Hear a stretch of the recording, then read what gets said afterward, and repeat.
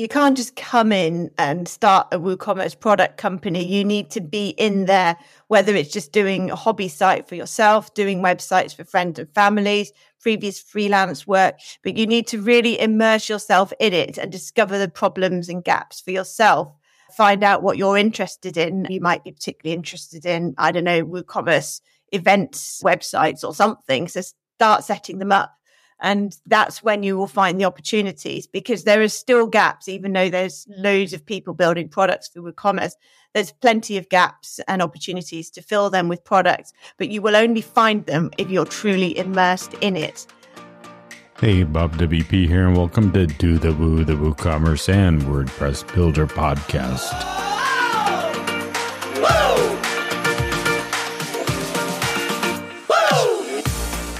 Today's show is brought to you by GoDaddy. Whether you're just starting to build that Woo shop for a client or looking to expand or scale an existing site, GoDaddy's e-commerce hosting solution is there for you and your projects.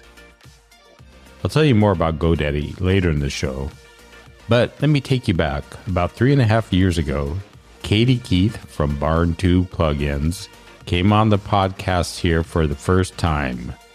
And that was episode 39. Today, she joins us on episode 363 as a new host on the Do the Woo team. She'll be co-hosting with Marcus, who today talks with Katie as she shares her Woo story, gives you some insights on her plugin business, and they also share a little bit about what they plan to do moving forward with their show. So let's tune in.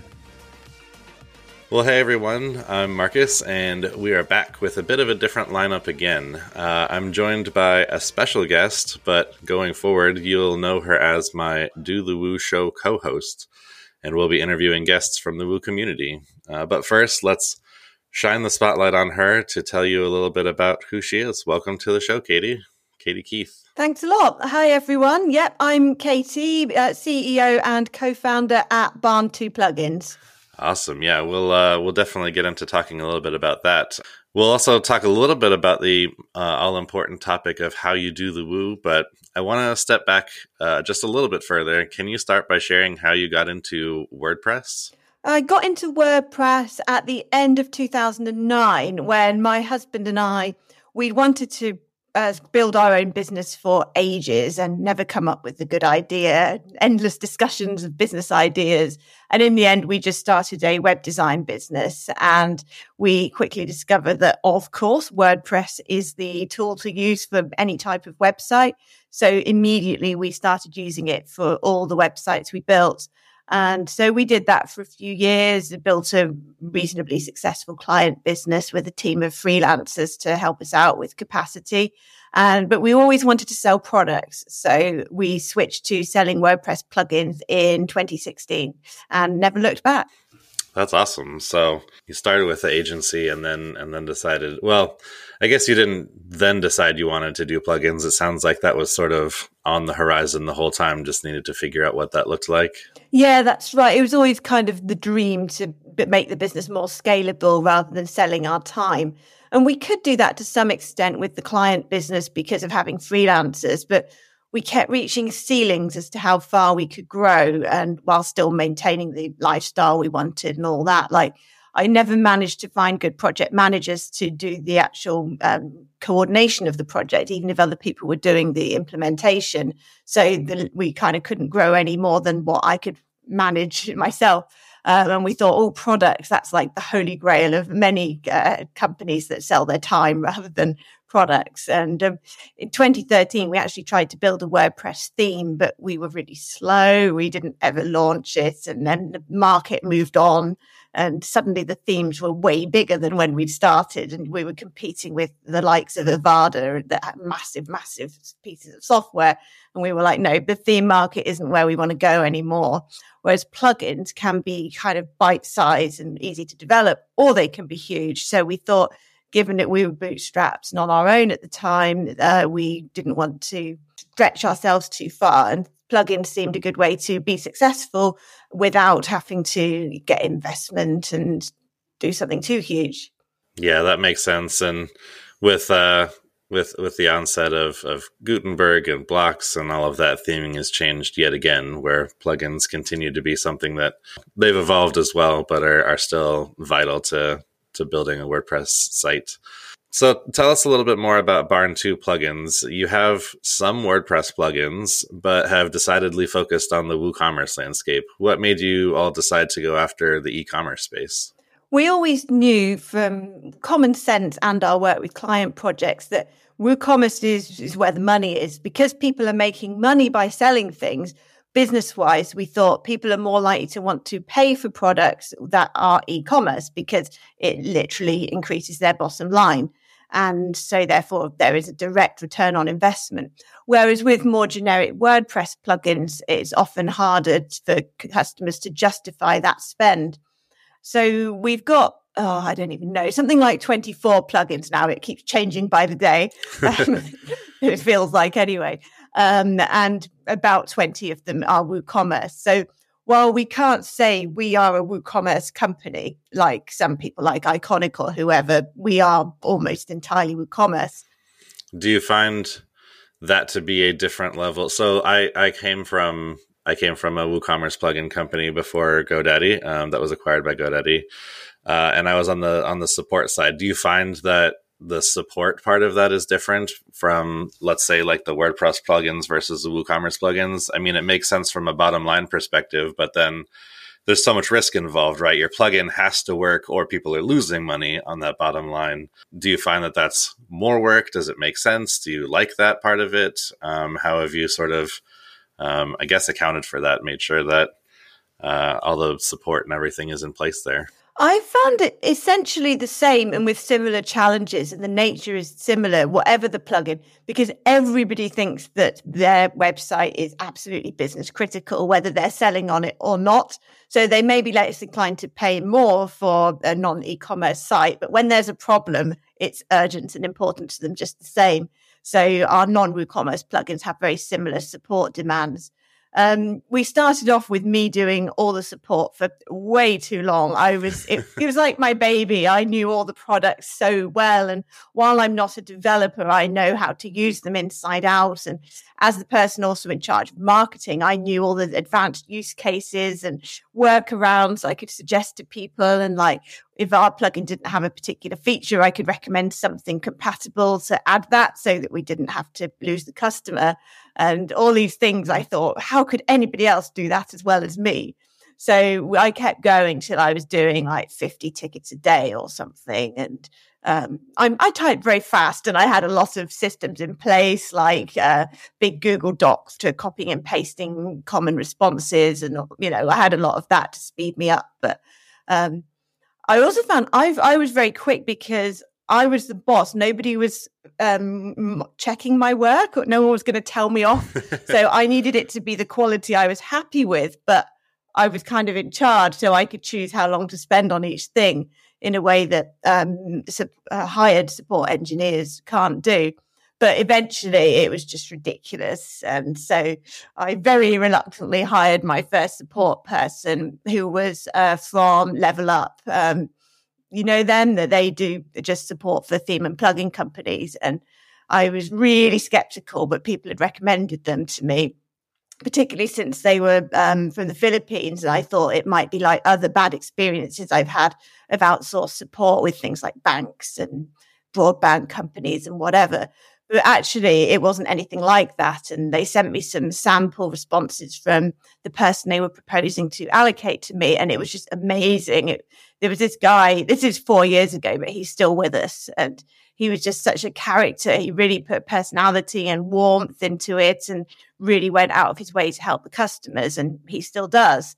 And since then, we've grown to 7 support engineers. And to get it right, now it's that size, we've implemented 3 tiers of support. So we've got tier 1, which is the basic side of things and quick wins. Tier 2 is kind of my level, really, which is complex, advanced usage and use cases. And then tier 3 is developer level support, which is we've been doing for a year now. So that's like a bridge to the development team where they can actually find the cause of bugs. And either do a pull request or at least point the developer in the right direction, send CSS fixes for a theme and things like that, and really give that more advanced support. Because before we had them, we were quite defensive in our support. Like, if we're very clear about what was included and what wasn't, and because we didn't have those skill sets available to do things like CSS customizations on minor things, we were saying no, and that didn't feel like a good service to customers. So now we've expanded, we're feeling that we can be more generous and customer focused in that way. Yeah, that's awesome. And I 100% understand where you're coming from there. And not only is it not sustainable for you to continue to do all the support on your own, but it just means that every minute, every hour that you're answering support tickets, you're not doing other things that will help you grow the business as a CEO. Your time as a CEO is better spent on different pieces than support level stuff. So that totally makes sense. So you started with agency work, but pivoted to developing plugins. It's been a number of years ago now. What was the first plugin that took off that made you realize that you could sustain enough business from developing extensions? And is it still one of your top sellers? Our first plugin was called WooCommerce Password Protected Categories. So it was very niche and very specific. It was the most popular. There used to be a WooCommerce ideas forum, which you'll probably remember, that doesn't exist anymore, or at least it's been merged into hidden away places, which isn't as accessible. So we started by going through that and finding the most popular idea with the most votes that was a realistic size for us to develop and didn't feel like it would be put into core at any time soon. So we used those criteria, and WooCommerce Password Protected Categories was the result. So it's like password protected pages, which are part of WordPress itself, but for categories. And people were wanting it for things like a photographer creating a product category for each client that nobody else could access, or a wholesale store or something like that. So we launched that and in March 2016, and I marketed it by writing tutorials about it on our blog. And back then, there were no plugins that did that. There are competitors now, but back then there was nothing. So we got right to the top of Google straight away and started getting sales within a few days. Because the amazing thing about WooCommerce, as you will well know, is just how huge the market is, that even something really niche can have a big market. So we were able to develop this relatively simple plugin, technically, that met a big need for lots of people. So that was really good. And we were so surprised when we had the first sale, because we just stuck it on our client website, and put a plugins link in the menu, and it didn't spend that long with the branding or anything. We just put it up there as an experiment, and it actually sold. But the plugins that really kind of launched us into realizing we could do it full time were our table plugins, which we did very shortly after that. And it started off as a non-WooCommerce plugin that we built for a client who wanted to list blog posts in a table. So we released a pro version of that, Post Table Pro, which lets you list any post type and custom fields and things that weren't available in the free version or what we did for the client. So we launched that. And there was a free version and a pro version. And loads of people started saying, can we list WooCommerce products? Well, yes, you could, because it's a custom post type, but they wanted add to cart buttons. They wanted quantity pickers. They wanted it to function as a one-page WooCommerce order form. And again, at that time, there weren't any plugins for that, even though there's quite a lot now. So we thought, this is huge, that people are really asking for this specific feature. So instead of adding WooCommerce support to Post Table Pro, we're going to release a new plugin, WooCommerce Product Table. So we did that, and really Post Table Pro did great. Protected Categories did. They're actually both in our top 6 or 7 best-selling plugins now, years later. But Product Table was absolutely huge, and it was straight away. And the amazing thing about when you've launched something is people tell you how to make it better and how to get more sales. So we had our feature request list, and we kept adding the features that were the most popular, like listing variations on separate rows in the table and things like that we hadn't done straight away. and kept growing it. And that's it's now only our second best-selling plugin, but of all time, it's the biggest, and it's done something like $1.5 million lifetime or something. That's awesome. And actually, the end of that answer leads me right into my next question. You've recently posted a number of articles on the Barn2 site that were, well, more transparent than most folks generally are with their business details. Just like you just shared about sales, about the plugin. What made you decide, and makes you continue to decide, to be open and share these sorts of numbers? I was always inspired by Pippin's year in review posts when he owned Easy Digital Downloads and Affiliate WP and that group of plugins. And they were always so interesting. And I'd read them every year and get a lot out of them. And without the revenue data that he shared, it would have kind of been meaningless, because you don't really know what you're talking about in terms of scale or whatever. You don't know how to compare it to your own business. And I know comparisons aren't always helpful, but sometimes they are. Sometimes they make you feel better about yourself and you're like, actually, I'm not that far behind. Or sometimes they inspire you and show you what you could achieve if you follow the same path. So I always found that really useful. And he went further than I ever have, because he shared profit figures as well, whereas I only share revenue. And so about 3 years ago, maybe, I started writing my own year in review post where I included various statistics such as number of sales, support tickets, revenue, that kind of thing. And people seem to really appreciate it. Like at WordCamp Europe this year, a lot of people came over to me and thanked me for being so open with these things. But I also noticed, and this is probably not a nice thing, but I kind of liked it. People started taking us seriously within the industry when they saw what we were doing. And there's loads of companies bigger than us, of course, but at the same time, we're doing quite well. So people were like reaching out and wanting to partner and things immediately after I published those posts. And I suspect it was because they've seen the revenue and thought, actually, they're doing quite a lot of business. We need to get on their site or something like that. Or they've got a lot of customers that they could get our product to. So let's partner with them.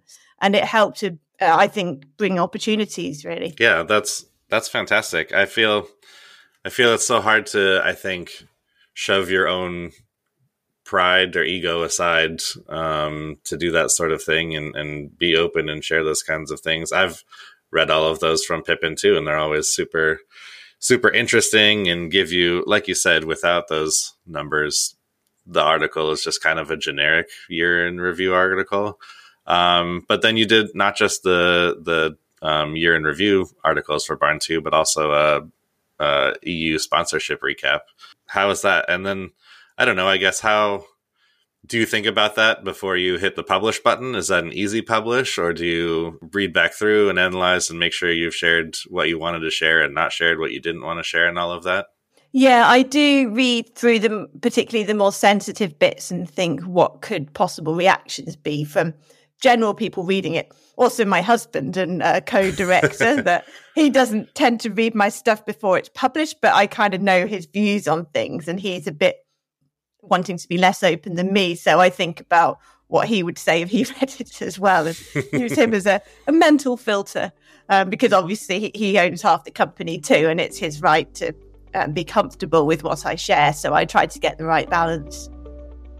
Whether you're just starting to build that Woo shop for a client or looking to expand or scale an existing site, GoDaddy's e-commerce hosting solution is there for you and your projects.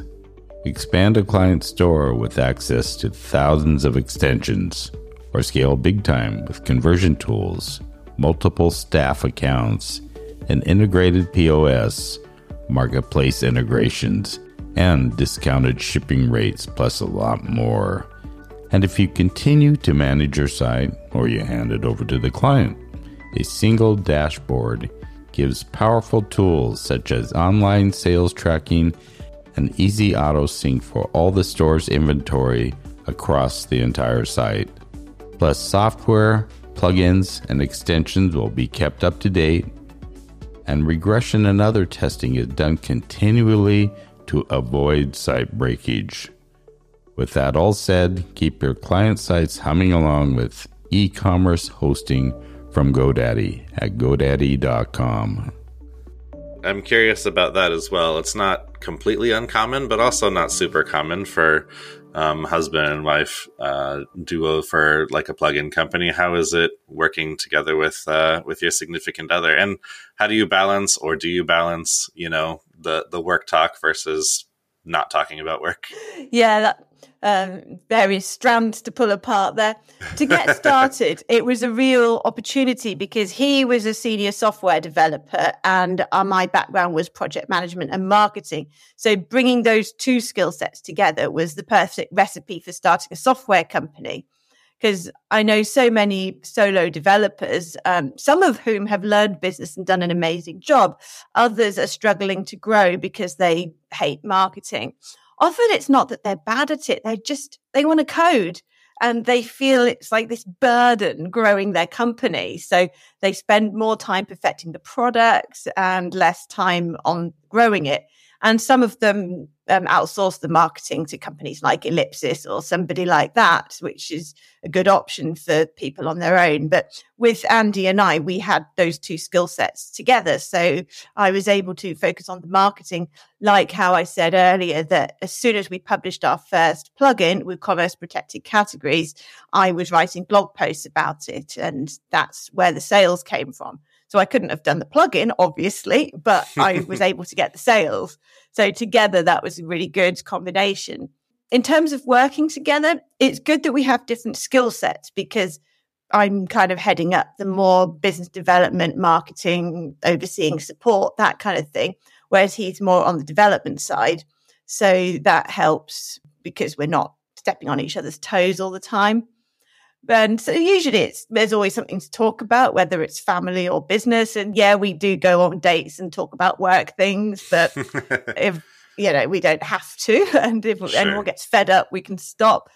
But sometimes it can be frustrating. Like the other day I was working just in the dining room because I could work anywhere. And he came down to make breakfast and was just talking about these house things. And I was like, I'm trying to concentrate on something really complicated.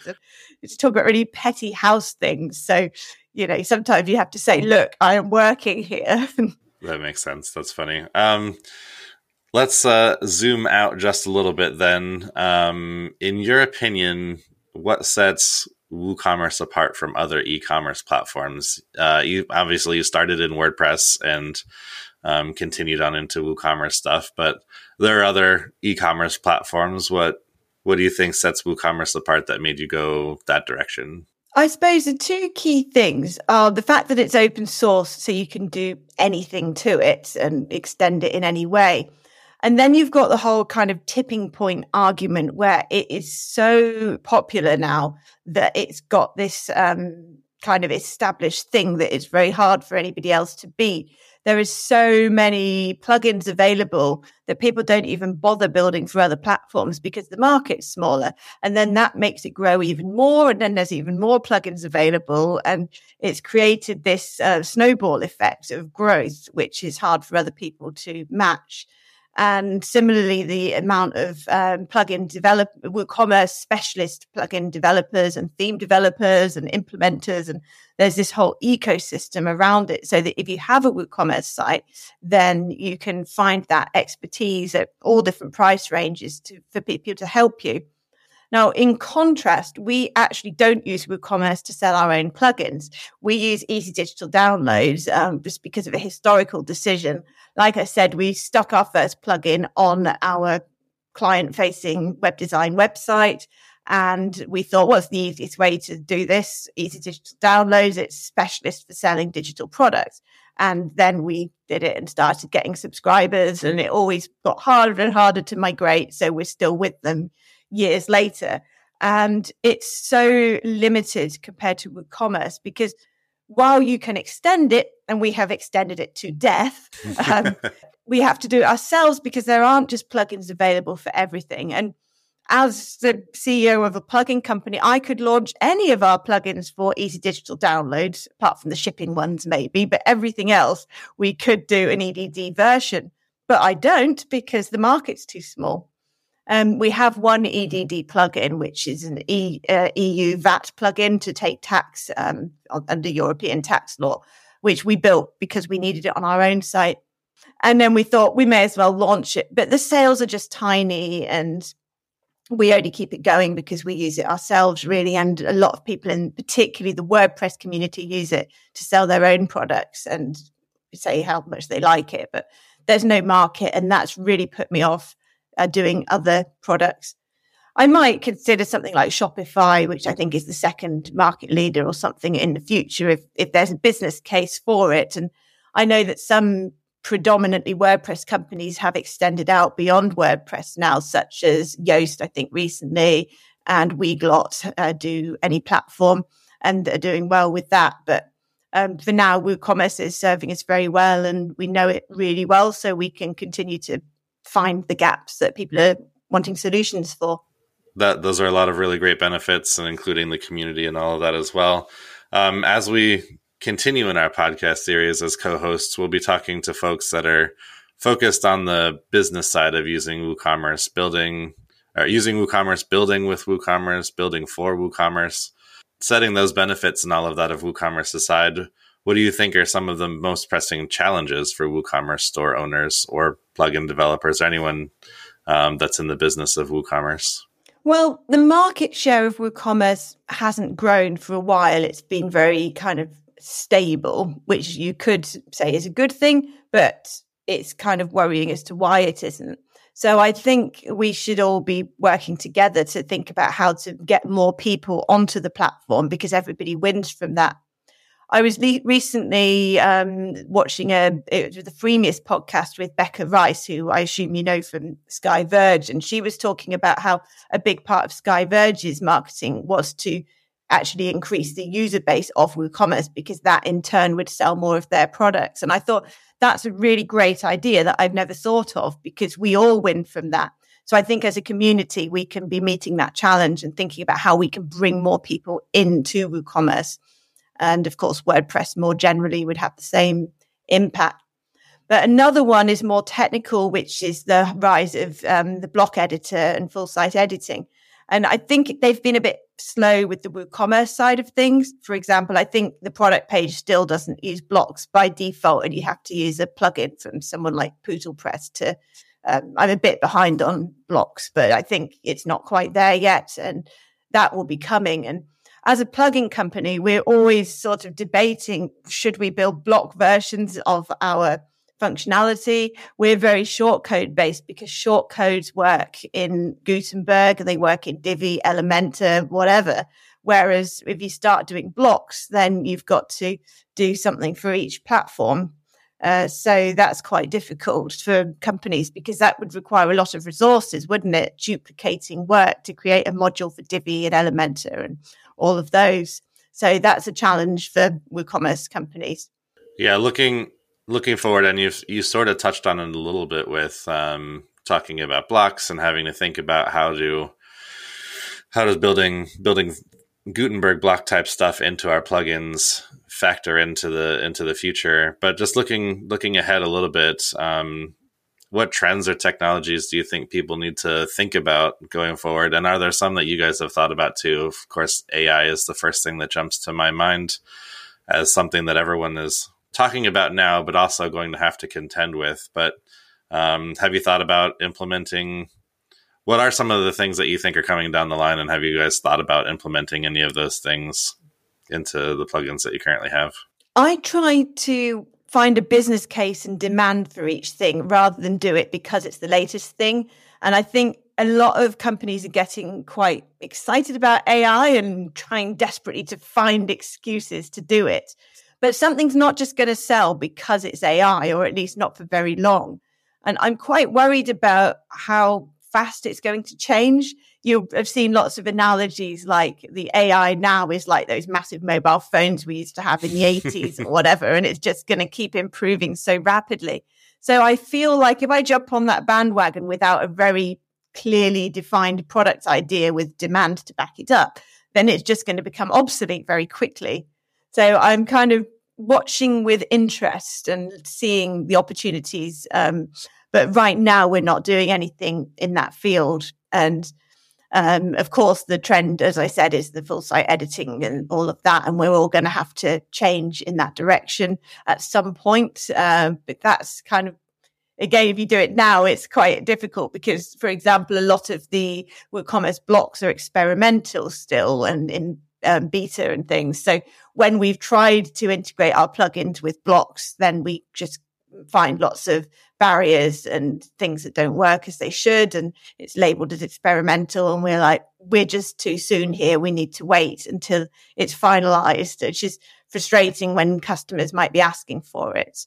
And more generally, we just need to keep an eye on how things are going. Things like apps. A lot more WooCommerce stores are going to expect apps because their customers will want to be doing things in apps rather than on a website. So there's lots of opportunities there as well, while still, headless or something like that are all things to be aware of. Yeah, one of the things that I learned early on from doing support for WooCommerce plugins is anything that you add to a plugin, you then have to kind of support forever. So when you're adding things at a stage where everything's new and everything's always changing, you have to consider how much effort that is required to continue to maintain that and, support it from an engineering side, support it from a product side, support it from a care and customer help side and all of that. And just jumping into those, I don't think sometimes people understand that you can't just add something and then a month down the road, just rip it out. People start to rely on the things that you've added, whatever stage they're in, of experimentation, and it's kind of technical and product debt that you have to deal with forever. So I like that you spend some time thinking about like the business case, the necessity for folks having that feature, and thinking through, is this something that we want to support ongoing? Yeah, we have a feature request list, which is still a Google Sheet, much to the hatred of our support team who don't like having a Google Sheet. But I love it. And I've pulled rank on this. I don't do it very often, but it's so useful because we have columns for impact, difficulty, and demand, and a weighted formula to tell us basically what features to develop. And it's so useful. It's not just about rows like you might get if you installed, say, a feature request plugin or used a SaaS for your feature request or something. It's more complex than that. And I like that flexibility to add sort of secret notes for the support team. So they might see a cell that has a note on it. And when they're adding it for a customer for another vote, they'll see I might have added some advice, for example, like we're very unlikely to do this. Here's a workaround or something like that. So we're tracking the demand still, but I can signpost the support team. And I haven't seen a platform that's as flexible as a Google Sheet, but that allows me to go in and see exactly what people are asking for and how many and that kind of thing. Because as you say, there's all this. There's consequences of everything you change or add to your product. You can't just take it out later. And so there needs to be a real business case for each thing. And we have products with hundreds and hundreds of support requests, but most of them only one or two people have asked for. So that's unlikely to happen. Others, we might have 40 people asking for. So that's a priority. Yep, absolutely. And no doubt as we dive into more of these, business related shows and have guests on, we'll talk more and more about your process and some of their processes on deciding features, new features, what goes in, what doesn't go in, and all of that. So I'm excited to hear how other people are doing that as well. All right. Finally, as we wrap up this introduction, could you share maybe a piece of advice or a tip for our audience, especially for those who are just starting their journey with WooCommerce? I'd say make sure you know it. You can't just come in and start a WooCommerce product company. You need to be in there, whether it's just doing a hobby site for yourself, doing websites for friends and families, previous freelance work, but you need to really immerse yourself in it and discover the problems and gaps for yourself. Find out what you're interested in. You might be particularly interested in, WooCommerce events websites or something. So start setting them up. And that's when you will find the opportunities, because there are still gaps, even though there's loads of people building products for WooCommerce. There's plenty of gaps and opportunities to fill them with products, but you will only find them if you're truly immersed in it.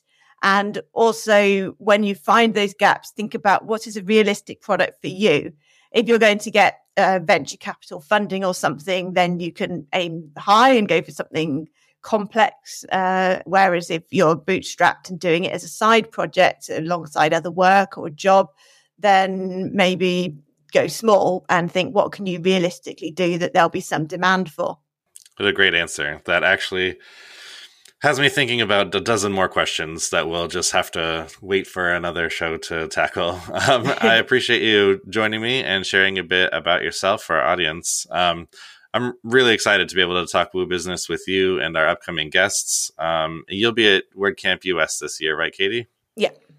Yeah, I'll be there as well. I believe we'll have some opportunities to do some on-the-spot podcast recordings. So those of you listening to this before WordCamp US, make sure that you come and find us at WordCamp US, and we'll talk Woo there as well. This was great, Katie. Thank you so much. Yeah, thank you, and looking forward to the future episodes. Hey, Bob WP here, and I'm really looking forward to having Katie on the team. I've known her for a few years, and back in the days even wrote blog posts about her fantastic plugins. And she is a perfect fit for our team of hosts. So lastly, a shout out to our sponsor once again, GoDaddy. For your next e-commerce client site, consider their solution, if it's the right fit for you and your client, at GoDaddy.com. So until the next time, keep on doing the woo.